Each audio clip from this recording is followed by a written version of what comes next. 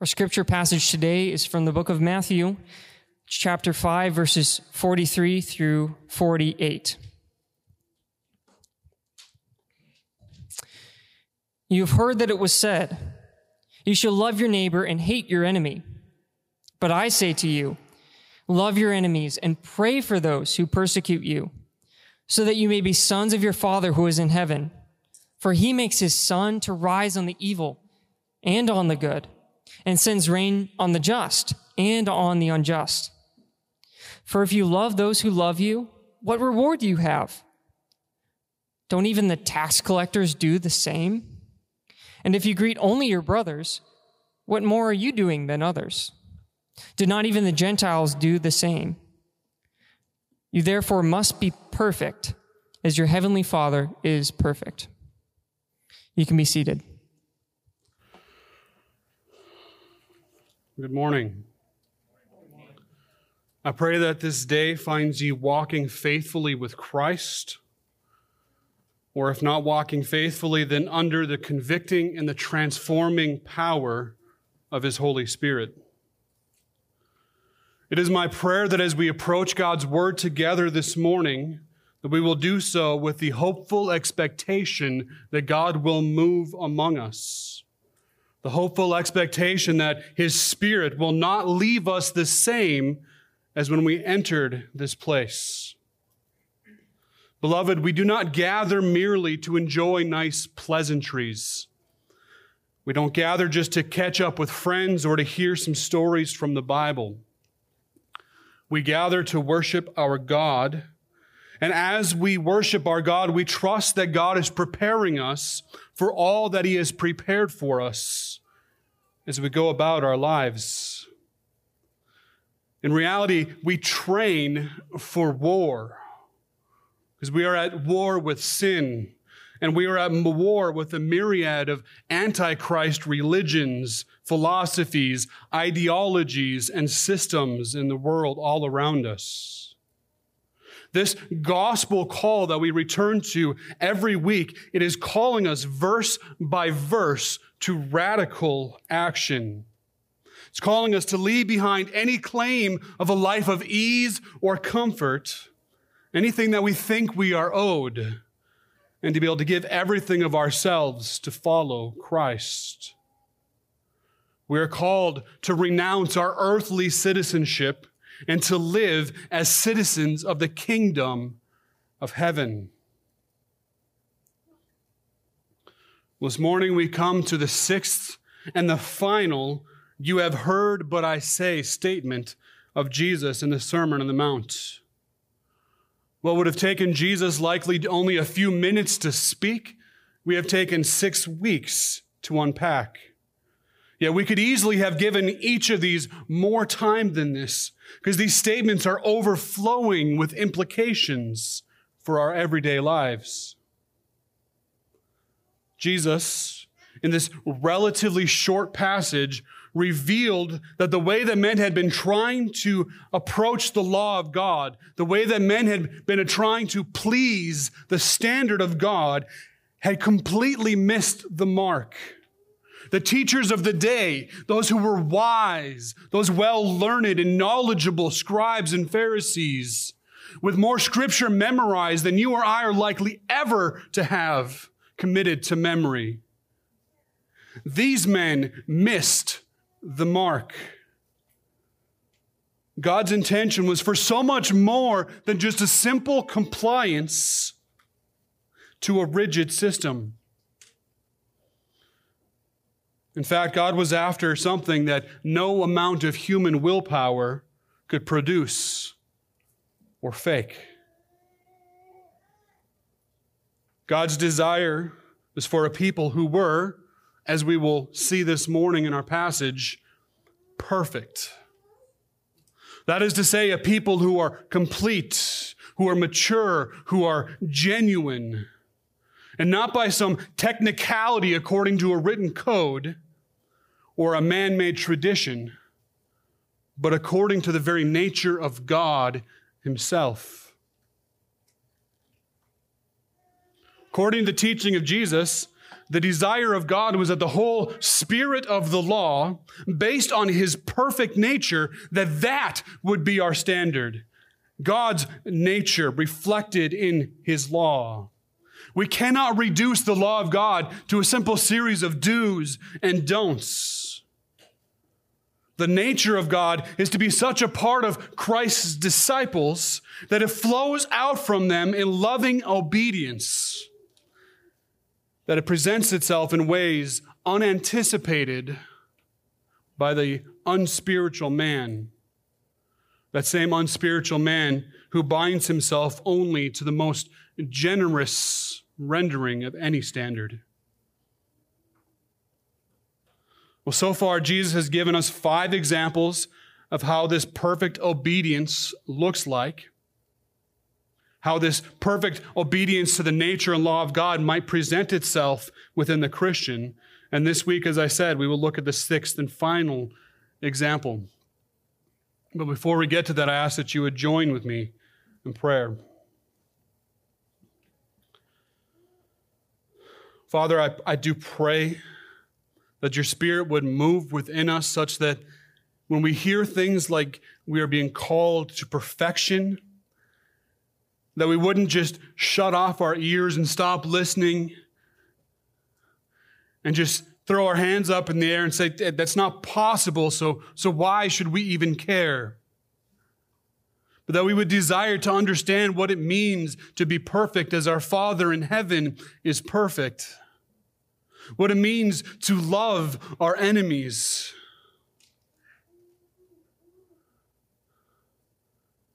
And that we would strive by the power of your Spirit to live in this way, to be this way, to be like our Master.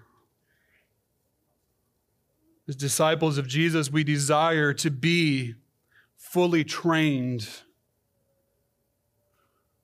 that we might be like Christ. Father, work in this place. Remove me or any other distraction from the message. Let your word penetrate beyond the barriers that we might try to put up. Do what is impossible. Make us like Christ. Pray these things in Jesus' name. Amen. Well, if we recall, the disciple of Christ does not hate his brother. If you remember from earlier in this section that just wishing somebody's destruction, to thinking these kind of ill thoughts towards a brother was a way of killing them. So hatred was tied with murder. The disciple of Christ does not lust after someone who was not their spouse. Lusting after another person was a way of committing adultery with them. The misplaced affections and desires is unfaithfulness. The disciple of Christ does not pursue divorce. That one flesh union of husband and wife is lifelong. To step outside of that is an act of adultery. Or to send your spouse away is to drive them to adultery. The words of men cannot separate what God has joined.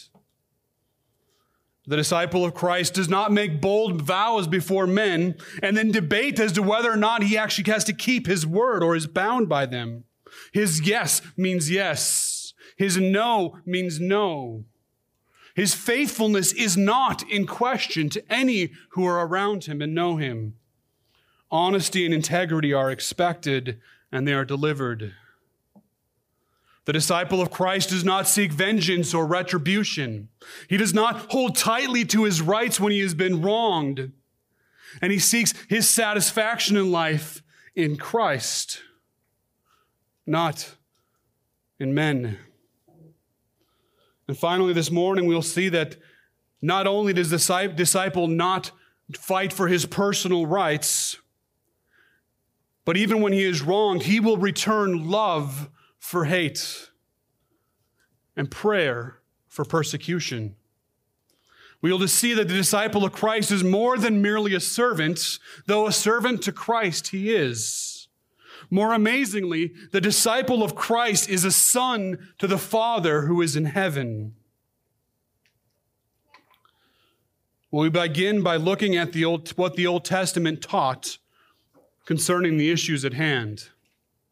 The first half of what Jesus attributed to the Pharisees' teaching in our passage this morning was found in Leviticus 19, from the section of verses 8 through 19. So if you turn with me there, Leviticus 19, 9 through 18. Leviticus is just the third book of the Bible. We'll go to the beginning and just go 3 books up. Leviticus 19, 9 through 18. There we read, "When you reap the harvest of your land, you shall not reap your field right up to its edge, neither shall you gather the gleanings after your harvest. And you shall not strip your vineyard bare, neither shall you gather the fallen grapes of your vineyard. You shall leave them for the poor and for the sojourner. I am the Lord your God. You shall not steal. You shall not deal falsely. You shall not lie to one another. You shall not swear falsely by my name, and so profane the name of your God. I am the Lord. You shall not oppress your neighbor or rob him. The wages of a hired worker shall not remain with you all night until the morning. You shall not curse a deaf man or put a stumbling block before the blind, but you shall fear your God. I am the Lord. You shall not do injustice in court. You shall not be partial to the poor or defer to the great, but in righteousness you shall judge your neighbor. You shall not go around as a slanderer among your people, and you shall not stand up against the life of your neighbor. I am the Lord. You shall not hate your brother in your heart, but you shall reason frankly with your neighbor, lest you incur sin because of him. You shall not take vengeance or bear a grudge against the sons of your own people, but you shall love your neighbor as yourself. I am the Lord."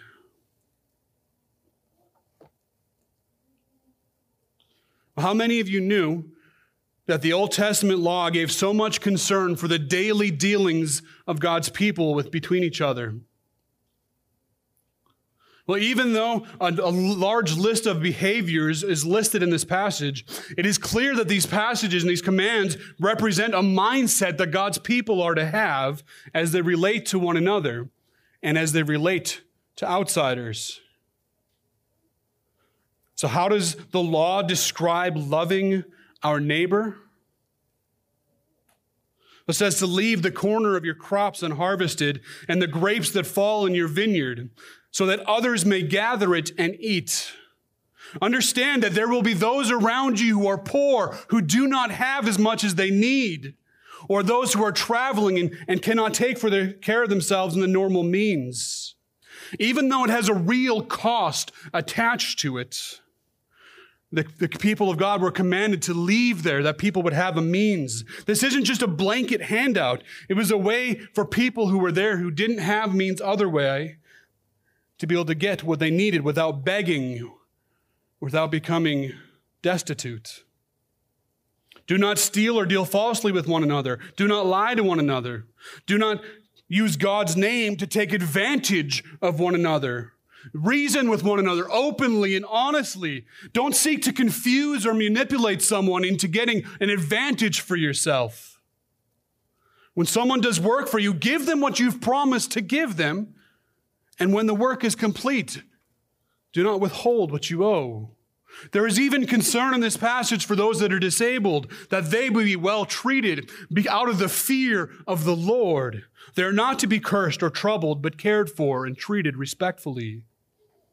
Be fair and just in your dealings with others. Don't give preference to the poor, nor to the rich. Do not slander or seek the downfall of others. Take no vengeance and bear no grudge. And how is all that summed up? How are all those commands summed up in that passage? It is love your neighbor as yourself.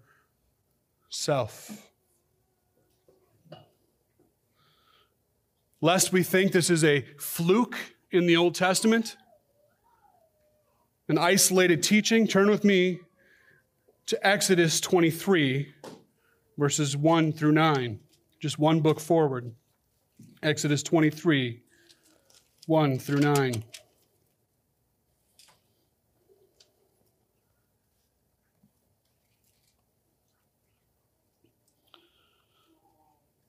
You shall not spread a false report. You shall not join hands with a wicked man to be a malicious witness.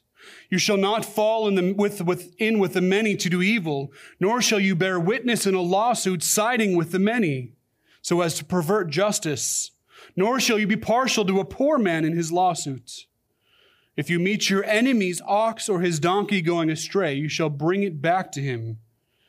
If you see the donkey of one who hates you lying down under its burden, you shall refrain from leaving him with it. You shall rescue it with him. You shall not pervert the justice due to the poor in his lawsuit. Keep far from a false charge, and do not kill the innocent as righteous. For I will not acquit the wicked. You shall take no bribe, for a bribe binds the clear-sighted and subverts the cause of those who are in the right. You shall not oppress a sojourner. You know the heart of the sojourner, for you are sojourners in the land of Egypt. Of course, we see a very similar theme in this passage. What I love specifically about this passage is that it gives specific examples. It leaves no doubt that this neighborly treatment that we are called to in loving our neighbors as ourselves, that cannot just be applied to those who like us, who treat us well. We cannot just apply that to those from whom we expect to receive anything. It applies to those who have made themselves our enemies and who are known to hate us. Do not spread a false report. Specifically, do not get caught up in a mob mentality and speak falsehood just because everybody around you is doing it. I think that verse needs to be on a bunch of pillows in our homes and on postcards that we send to everybody we know. That is the spirit of the age, to get caught up with the wicked, to repeat lies, because everybody is doing it, and to not do it will single yourself out. Do not pervert justice due to the poor. Just because a poor man has no recourse and cannot hire the fancy lawyers in order to seek what he is owed, does not mean that we can be less generous with him. Take no bribes. Scripture is clear. God hates bribes. They pervert justice both by advancing lies and by giving preference to the rich. And what about people that aren't like us or people who aren't kind to us? Do we owe them anything? I'm sure most of us would love for it to say, no, we don't. But yes, we do. If you find an animal that was lost, that belongs to your enemy, you don't just say, an extra animal for me. Or you don't just say, he's going to be looking for that and laugh at his misfortune. No, you bring the animal back to him, which is a nuisance for you. Or if you find his animal in distress, again, you cannot celebrate his misfortune. You must help and return it to its master. Unless we get confused, this isn't about being nice to the animal. This is about dealing honestly and fairly with those who will not do so with you. Similarly, the people were told to treat the stranger and the sojourner among them well. They could not, they ought not, they must not take advantage of someone who didn't know the customs of their land, or somebody who might not have the same set of means or ability to defend themselves or advance their own cause because they were strangers among them. The love for one's neighbor is indeed commanded in the Old Testament, both explicitly and through a myriad of commandments concerning how God's people were to treat one another, even their enemies in their midst. Certainly, it presented in a much more robust way in the Old Testament than the scribes and the Pharisees were teaching in Jesus' day.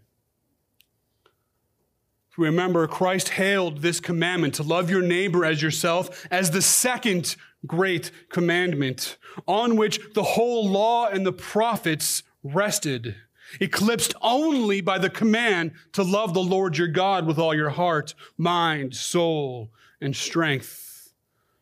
Find that charge or that teaching of Jesus in Matthew 22:37 through 40. Okay, so if we have established well from our passage this morning that we have indeed been commanded in Scripture to love our neighbor, what about the second half of the Pharisee statement? What about the second half of what Jesus addresses? Does the Old Testament command us to have hatred for our enemies? Well, if you look through the Old Testament, no Old Testament command exists that demands the hatred of our enemies. There is simply no such imperative from God. And as we read earlier, there are places where it is explicitly commanded that we treat our enemies fairly and justly, that we show them love. However, if we are going to be fair, even to the scribes and Pharisees and beloved as Christians, we must be fair when we deal with the arguments of those with whom we disagree. We cannot make a caricature out of those we disagree with in order to try and show them as being silly or foolish. We actually must deal with the best that our adversaries have to offer, to treat them fairly and justly with their arguments.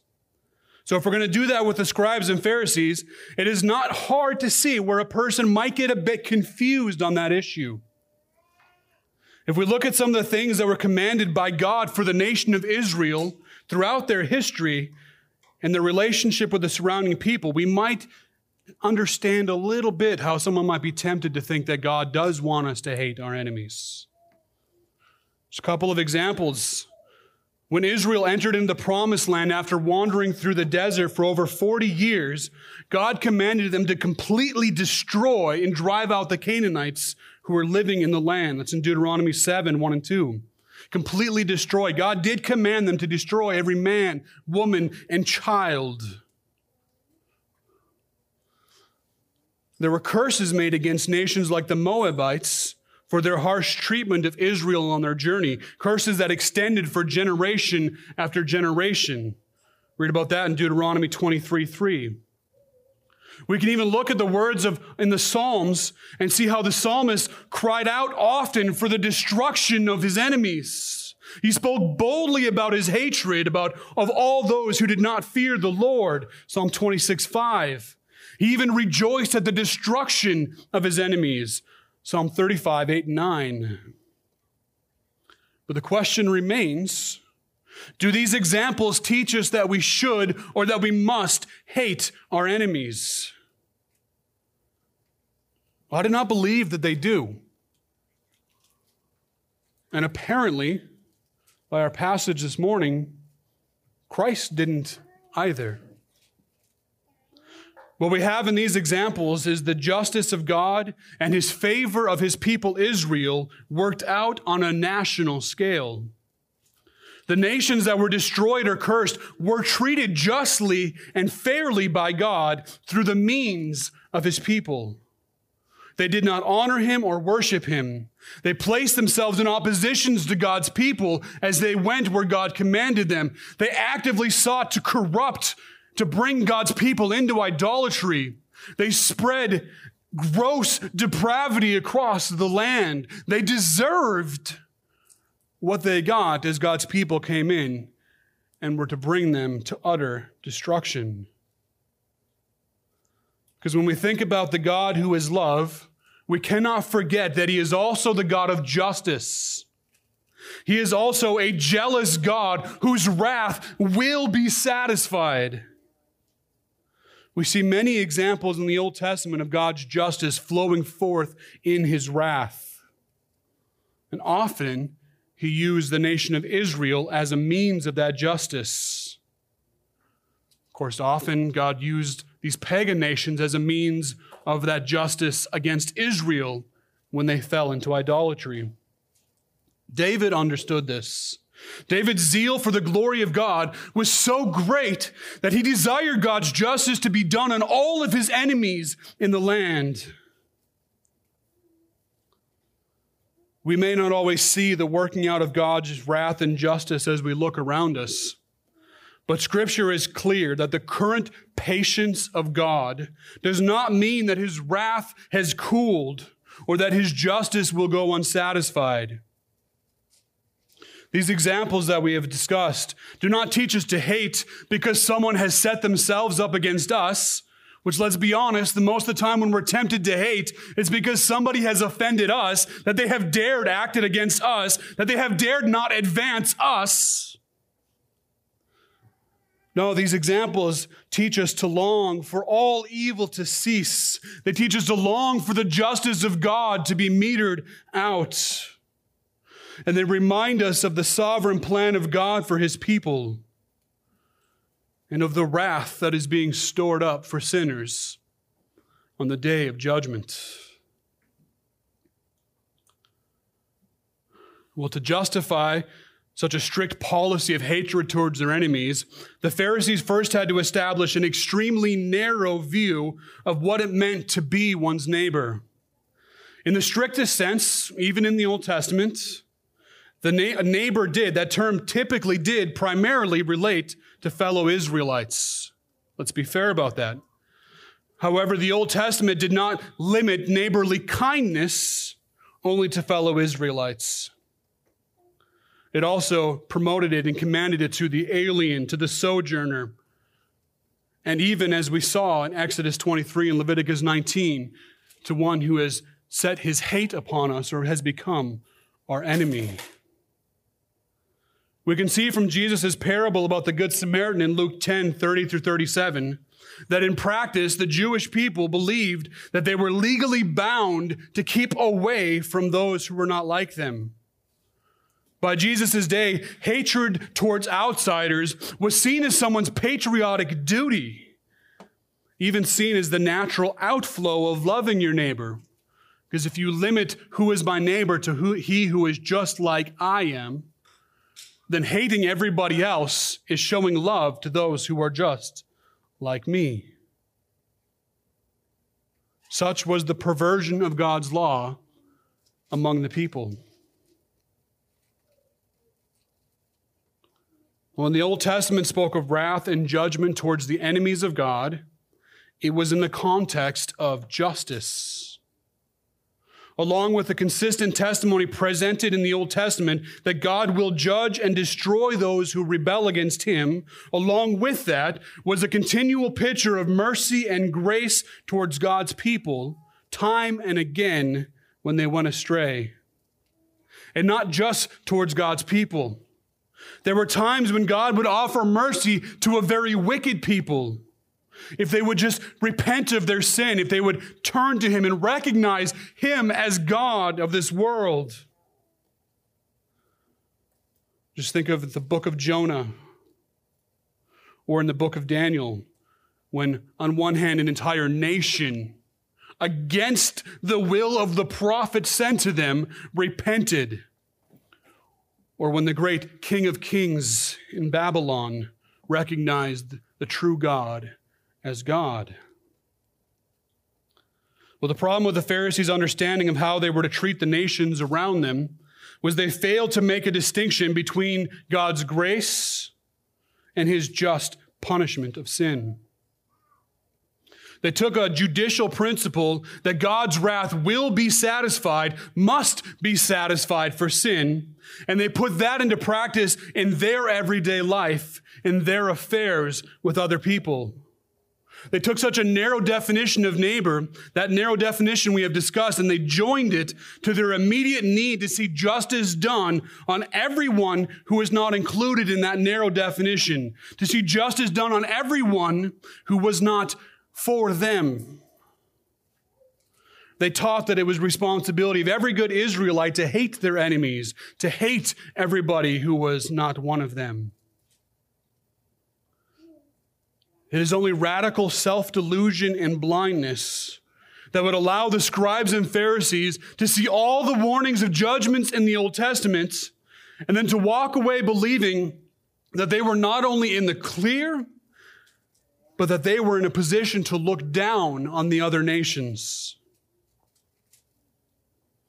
God had judged the nations of the earth many times. He will do so again. Yet the nation of Israel had also found herself under the judgment of God. Her leaders had a history of proclaiming peace, peace. When there was in fact no peace, they would cry peace to the people, to soothe, to comfort the people's hurts superficially. When there was no peace, when judgment was around the corner, when the kingdom of heaven was at hand, and the destruction was sure to follow. We know that they believed that the righteous thing for the Jew to do was to avoid and hate the rest of the world. Of course, we know that the scorn of the scribes and the Pharisees was not reserved just for those strangers and aliens, not just for the nations around them. As we read about how they treated our Lord when they recognized who he was or what he claimed to be, and they threatened him. When he made claims of being the Son of God, the chosen one of Israel, then Christ, threatening their authority, their influence among the people, he became their enemy. And so violent was their hatred of him that they would partner even with the despised Romans, the worst of the Gentiles. They partnered with the worst of the Gentiles in order to crush their enemy in Jesus. At least so they thought they were doing to him. I cannot think of their opposition to Christ without picturing in my mind the scene before Pilate. As the crowd around them, following the encouragement of these same Jewish leaders, cried out when Pilate said this man is innocent, cried out, "Let his blood be on our heads and on the heads of our children." Beloved, justly did that judgment fall on them in that very generation. We'll spend some time this coming Friday remembering what our Lord went through under the combined derision of the Jewish religious leaders and their strange allies, the Romans.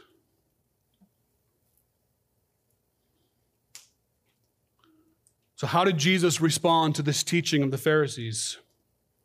His response was that far from hating their enemies, his disciples were to love their enemies and pray for those who persecuted them.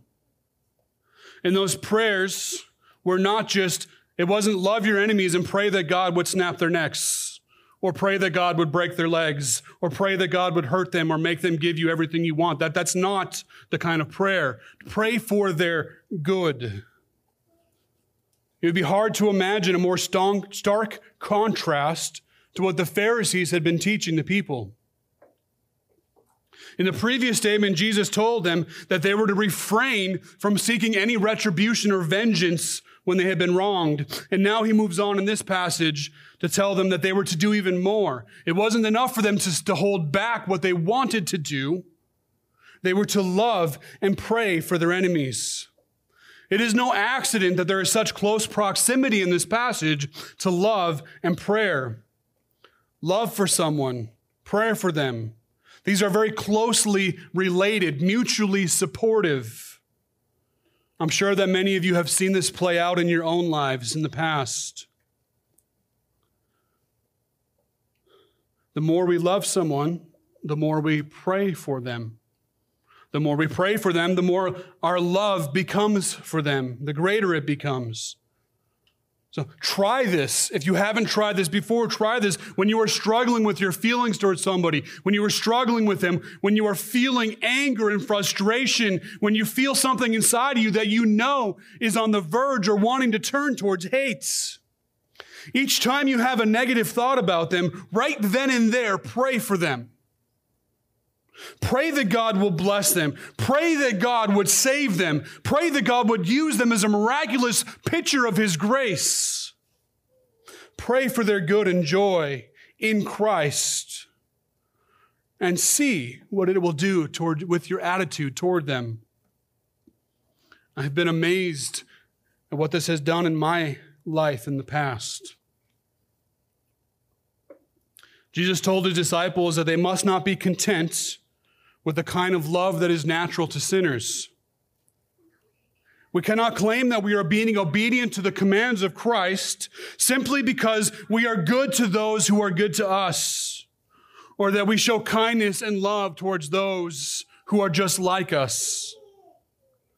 Even the tax collectors, remember, the tax collectors really weren't anything above prostitutes in most people's estimation in this time period. Even the tax collectors and the common Gentiles, even they loved those who loved them back. Even they treated well those who would treat them well back. Love, there is nothing that a fallen man loves more than himself. It is in his nature to love those, to act kindly towards those whom he feels will best suit his needs and his desires.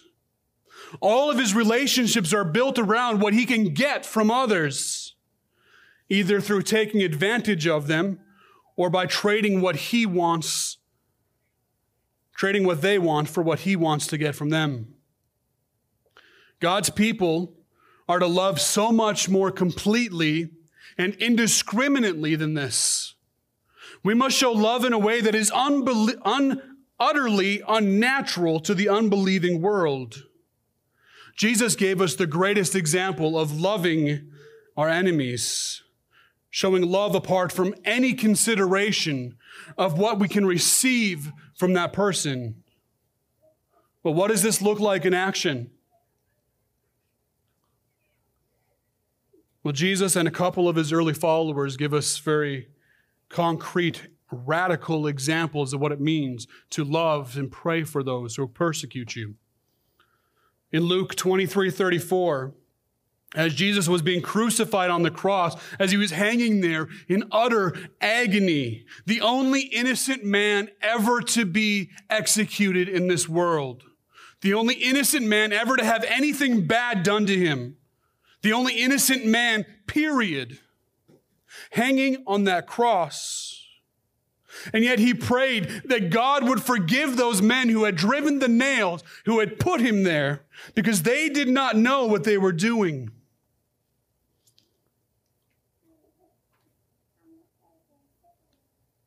So in his own life, he gave us the ultimate example of praying for those who persecute you. Okay, but you might say, Jesus is God. Of course, that's why he was able to do that. He's God. I'm not God. Well, how about someone who is just a man? In Acts 7:60, we see Stephen, one of the first deacons in the church, following directly in his Savior's footsteps, as he was being stoned to death by the zealous Jews who were trying to stamp out all the followers of Jesus. As he was being stoned, he prayed that God would not hold the sin of his murderers against them, following exactly in the footsteps of his Savior. Well, you might say, well, he could do that because he was about to die. He was never going to have to see them again. He knew he was about to be in glory, so he had some kind of supernatural strength in that moment to ask that God would not hold that against them. Okay. What about when you are hurt deeply by somebody, abandoned, rejected by somebody, and you know you will have to see them again? Is that hitting a little closer to home? Perhaps it's not as dramatic, but nonetheless extremely difficult. We read in 2 Timothy 4:16, Paul, while he was in prison, recounting to Timothy how he had been abandoned in his hour of need, how he was not being taken care of. Those that should have been standing beside him, encouraging him, strengthening him, caring for him, had abandoned him in his need. And even then, his prayer was that those who had abandoned him would not have their failures charged against them. And Paul would have had opportunity again to see them. Yet he prayed for them. Clearly, we cannot exclude our enemies from being numbered among our neighbors, and we are called to love them. That includes the list of things that we read about in the Old Testament law, as well as praying for them, even as they strike us down. Yet again, the call of Jesus proves to be extremely radical and completely at odds with the culture, both the culture in his day and in ours. Jesus said that we must love and pray for our enemies so that you may be sons of your Father who is in heaven. The love of God is our reason, it is our ability, and it is our strength for this unnatural kind of love. His example removes any excuse that we might give. Our text here even goes into that God shows grace even among those who will suffer his wrath. His mercy and grace is not just extended to those who will one day believe. It is extended upon the masses who will curse his name to the day they die and then for eternity under his wrath.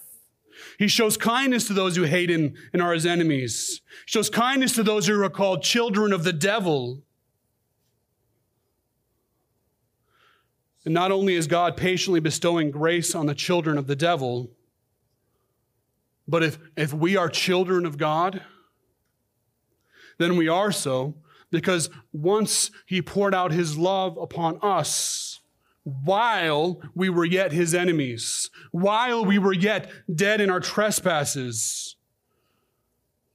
Let's just look at Romans 5:8 or Ephesians 2:5, part of our scripture memory verses for this month. Well, unlike what the popular religious slogans of the day might want you to believe, not everybody is a child of God. At least not in anything more than the most basic generic sense that all mankind are created in the image of God. Scripture does not call all men children of God. God does not love everybody the same. Another good pillow quote for you, cross-stitching. To say that God loves everybody the same is to diminish the gospel and the wonder of his mercy and grace that is received by those who have been united to Christ. Jesus, the Messiah, and those who have been united with him by faith, those who have been accepted in Jesus as sons by adoption, only they can call God their Father. Turn with me to John 1:9-12, while we read about Jesus' incarnation, the last of the four Gospels. Matthew, Mark, Luke, and then John. 1:9-12. The true light, which gives light to everyone, was coming into the world. He was in the world, and the world was made through him, yet the world did not know him. He came to his own, and his own people did not receive him. But to all who did receive him, who believed in his name, he gave the right to become children of God, who were born not of blood, nor of the will of the flesh, nor of the will of man, but of God. In this passage, we see Jesus coming first to the nation that had been set apart by God throughout the Old Testament. And then when that nation as a whole, when national Israel completed her apostasy by rejecting the Messiah sent to her, then Jesus gave those individuals who would receive him, he gave them the right to become children of God. There is no doubt here. It is not those who had a better sense than those around him that came to God. It is not those who were just smarter or more ethical or predisposed by their character or some other thing about them. It was not them who received Christ. It was those who were born of the will of God. It is only those whom God has purposed in sovereign election before the foundations of the world to be found in Christ. It is only they who are called children of God. So yes, God does show mercy and grace to all men. God causes the warmth of his sun to sustain life, and the sweetness of the rain to fall on the righteous and the wicked alike. And by his example, we ought to deal with all men with that same kind of mercy and grace and honesty. We are to deal with all men in righteousness and fairness.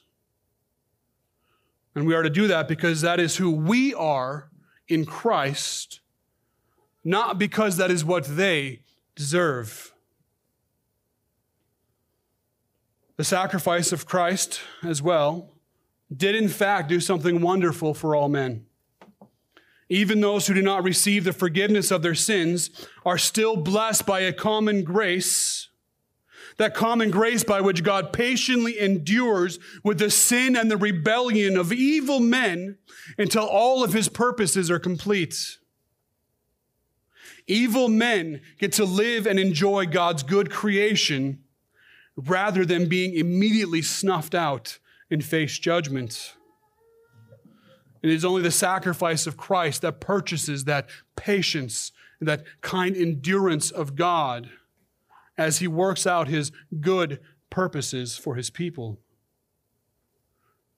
Yet the true wonder of the gospel is that in Christ, God has made a way for fallen, sinful, wretched men to enjoy something more. He gives them the right to become sons of the Father in heaven. The ungodly enjoy for a season the kindness and patience of God. But for those of us who are in Christ, we will experience the fullness of his joy and his love for eternity. For the ungodly, yes, their best life is now. Yet, beloved, in Christ, our best life is yet to come. So what is the result and the goal of being sons of the Father in heaven? We are to be perfect as he is perfect. That is what it means to truly be God's child. That is the goal and the final result of our salvation. This is the natural conclusion of this new paradigm that Jesus has been introducing in the Sermon on the Mount. So what does it mean to be perfect? Well, the word here that's translated as perfect is aptly translated as perfect, yet it carries a more robust meaning. To be perfect is to be mature. It is to be complete. It is to be genuine. It is to be fully initiated and at the end of progress. In the context here, I believe that the connotations of our being perfect is that our obedience to the commands of Christ must permeate our hearts, our minds, our words, and our actions. Obedience must be complete. That obedience to Christ, following after Christ, cannot be simply an add-on to our lives. It must be who we are at our very core. And it must extend through everything that we feel, think, say, and do. Remember where we have been. This command follows 6 of these sayings. Jesus went to great effort to destroy any illusion that there could be a safe place for sin to hide in the life of his followers. They must not sin in their hearts. They must not sin by their words. They must not sin by their actions. They must not sin by their lack of actions. They are to be perfect, mature, complete, genuine in who they are in Christ. That leaves no room for false converts or pretenders. There's no room for those that are only half interested, or for disciples who want to keep one foot in the world, or first go back and take care of affairs in their past life. There is no category for being a disciple of Christ in one's own strength. To be a disciple of Christ is to have experienced divine intervention, and it is to live in the continued realm of divine transformation. It is to be made alive by the Spirit of God, and it is to be sustained by the Spirit of God. To remember how this whole section was started. Just looking back just a little bit in Matthew 5:20. He said, "For I tell you, unless your righteousness exceeds that of the scribes and the Pharisees, you will never enter the kingdom of heaven." He started this section there, that if you're not more righteous than the most righteous people you can imagine, then you will never enter the kingdom. And that greater righteousness that we have seen that the disciple of Christ must possess is the righteousness of God himself. And beloved, that greater righteousness is ours because Christ is ours. It is ours because we have been born again, not of blood, not of the will of man, but of the will of God. Because of this, we are called children of God. And we are called to live as children of God. Well, this whole thing seems impossible. That seems like something that we could never possibly live out in our lives. I want to give some words of comfort. We will not always measure up. We will not always behave and respond how a child of God must behave and respond. In this life, we will fail, and we will fail often. For everyone who is in Christ, for every true child of God, there is no end to the forgiveness that has been purchased for us on the cross by Jesus' sacrifice. The love of God for his children is so vast, so enduring, that we will never again find ourselves under the wrath and judgment of the Father. Because it is his work that has saved us, and it is his work that will keep us. And what we do with those words of comfort will reveal a great deal about what is in our hearts. Maybe even reveal if we are true disciples or if we are just imposters.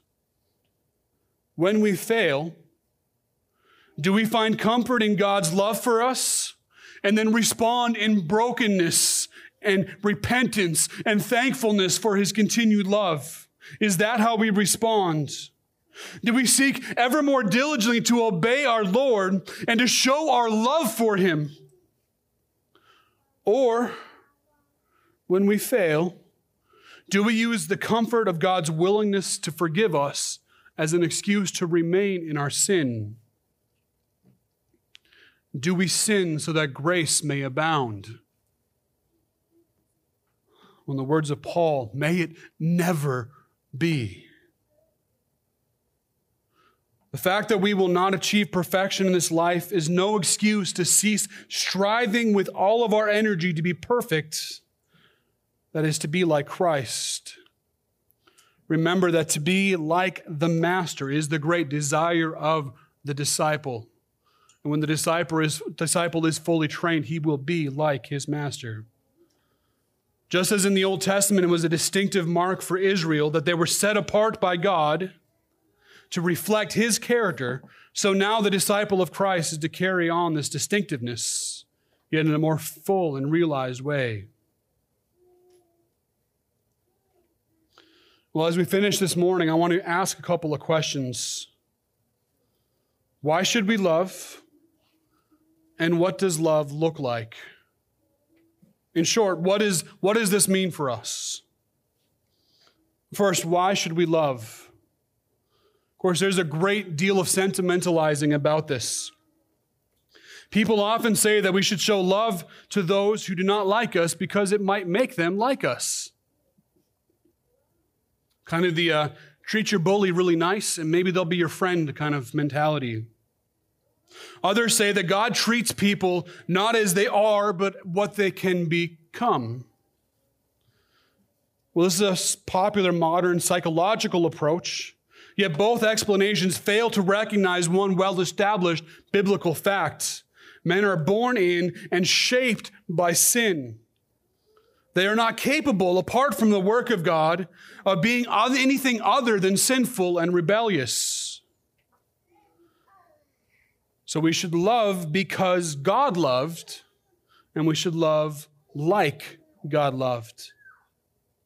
God did not set his love upon us because of something in us. He set his love upon us completely out of his good pleasure, his grace. We did nothing to earn or merit God's favor. He loved us in spite of ourselves. And we should love like this apart from any consideration of the person or their worthiness to be loved, and such be children of our Father who is in heaven. As we consider what this looks like, it may be helpful to consider the difference between loving and liking. Christ commands us to love our enemies. That does not necessarily mean that we will always like our enemies.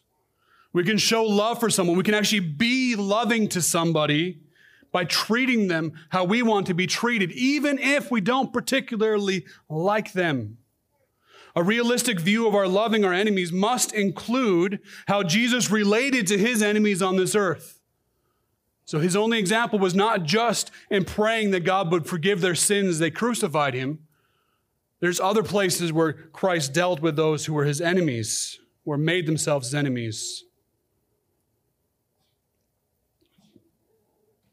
Just think of how Jesus spoke and treated the Pharisees and scribes in Matthew 23, or how he responded as he drove away in this temple, all the false marketing and everything else going on, and cleared the temple of his Father.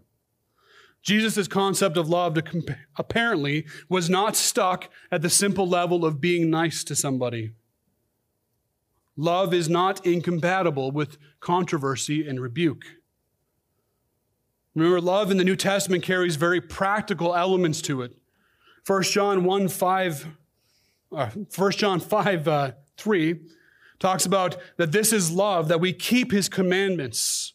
So what is a definition of love? That we keep his commandments. We show our love to God by our actions, by keeping his commandments. In a similar way, we show our love to our enemies, who we must also see as our neighbors, by our actions. We do not best love others by how we feel toward them, but how we act toward them. As much as we like the warm feelings attributed to love, we cannot even count on that with those that are closest to us. If I rely only on my inward feelings for my wife to make her feel loved by me, I will fail miserably. Even if she has wronged me in some way, and I feel anger inside, I can still show her love by how I respond to her. In fact, I'm commanded to still show her love by how I respond. This is how love is. We do not love primarily, or not solely by how we feel, but by how we act. Love is designed to be acted out. Would it have been of any benefit to us if God would have set his loving feelings towards us, but yet never acted upon that love to provide for our redemption? Would that have done us any good? Be sons of your Father in heaven and live lives that act in love. Live lives that respond in love, even and perhaps especially towards those who hurt us, who hate us, who seek to destroy us. Remember that God is love. His children are to be like him.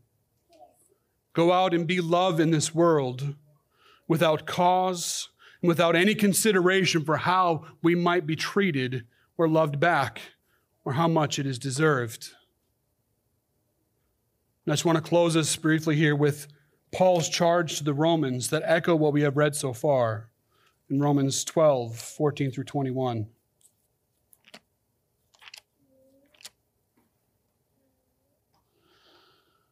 Bless those who persecute you, and bless and do not curse them.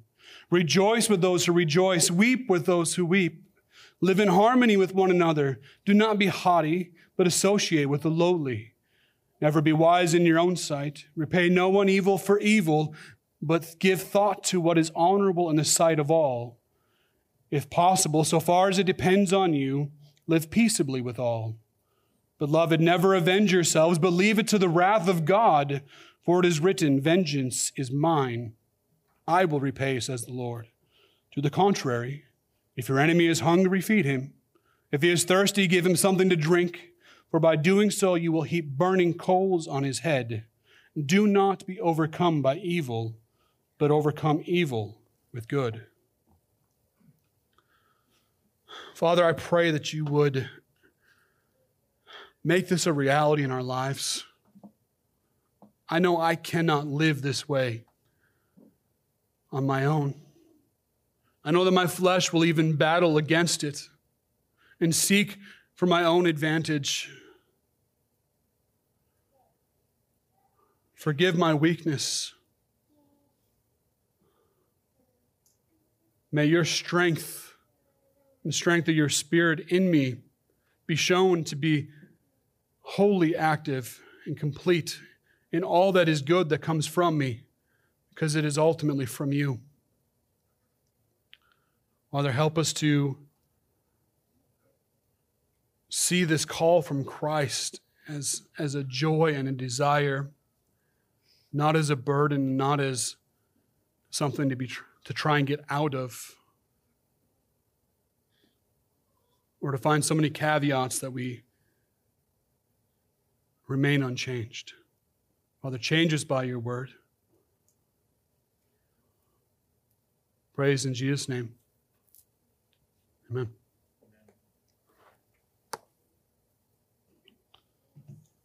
We approach, as we do every week, the Lord's table.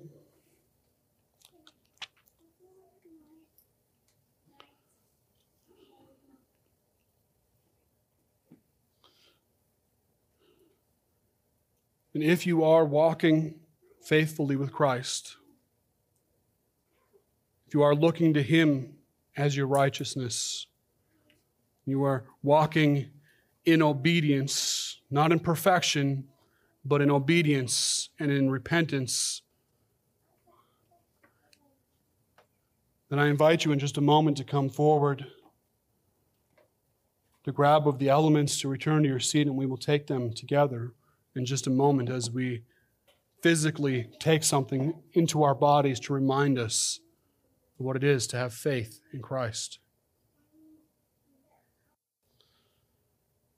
Father, we thank you for this continued reminder of the body that was broken of your Son and the blood that was shed, the cost of the forgiveness of our sins. As we take these, we act out that kind of dependence that we have on his sacrifice and on his life, as he is our righteousness. Use this as a means of grace to strengthen and encourage us, Lord. In Jesus' name, amen. Now as they were eating, Jesus took the bread, and after blessing it, he broke it and gave it to his disciples, and he said, "Take, eat, this is my body."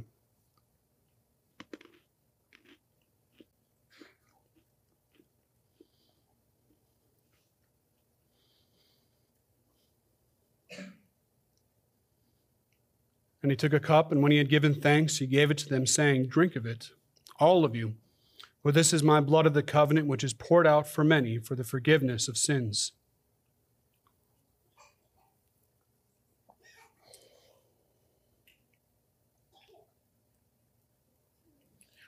And continued, "I tell you, I will not eat again or drink again of this fruit of the vine till that day when I drink it anew with you in my Father's kingdom." So as we remember the sacrifice of Christ, we also look forward with eager anticipation for when we will see him face to face, when the bride is united with the groom.